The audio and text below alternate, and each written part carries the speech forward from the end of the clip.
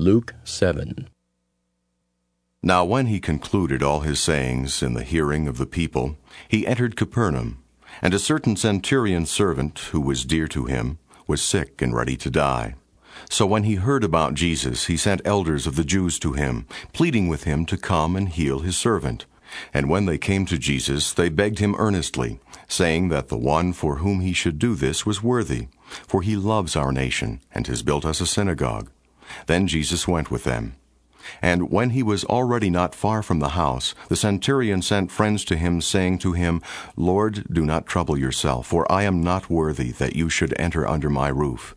Therefore I did not even think myself worthy to come to you.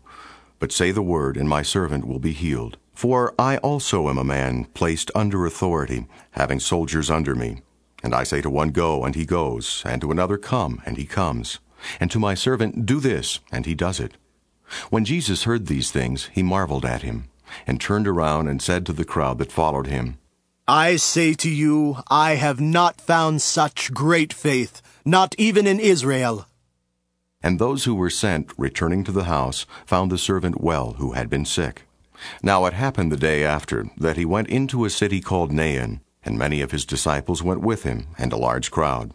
And when he came near the gate of the city, behold, a dead man was being carried out, the only son of his mother, and she was a widow, and a large crowd from the city was with her. When the Lord saw her, he had compassion on her, and said to her, Do not weep. Then he came and touched the open coffin, and those who carried him stood still. And he said, Young man, I say to you, arise. And he who was dead sat up and began to speak. And he presented him to his mother. Then fear came upon all, and they glorified God, saying, A great prophet has risen up among us, and God has visited his people. And this report about him went throughout all Judea and all the surrounding region.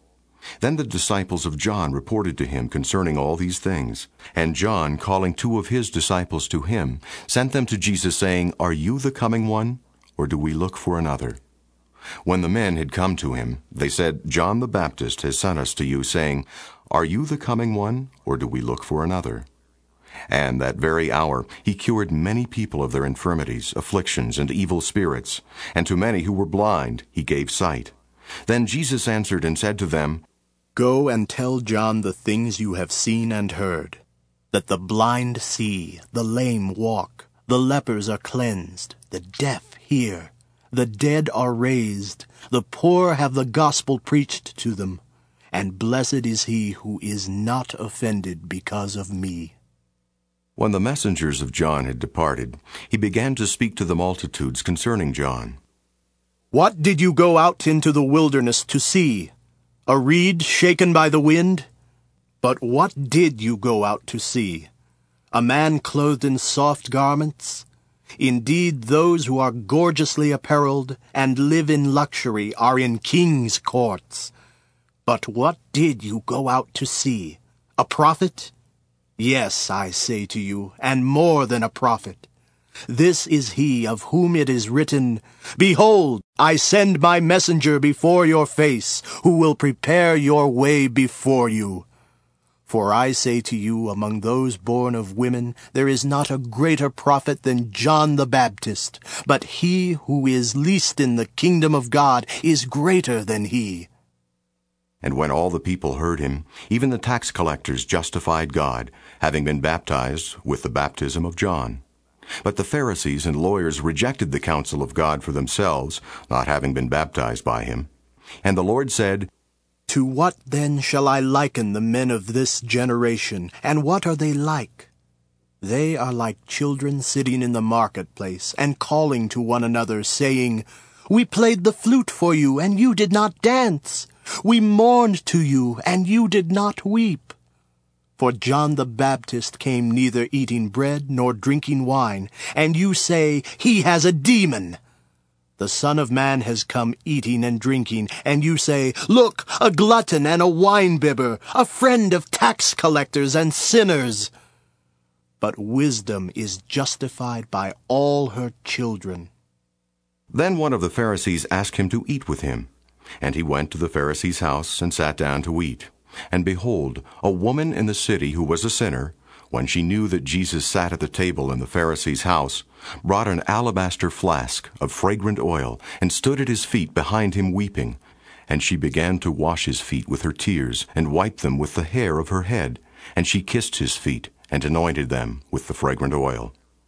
Now when the Pharisee who had invited him saw this, he spoke to himself, saying, This man, if he were a prophet, would know who and what manner of woman this is who is touching him, for she is a sinner.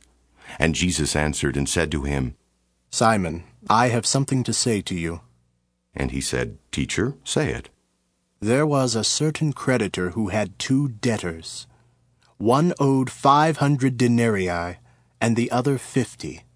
And when they had nothing with which to repay, he freely forgave them both. Tell me, therefore, which of them will love him more?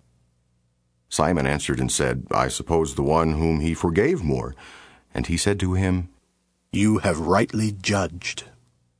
Then he turned to the woman and said to Simon, Do you see this woman?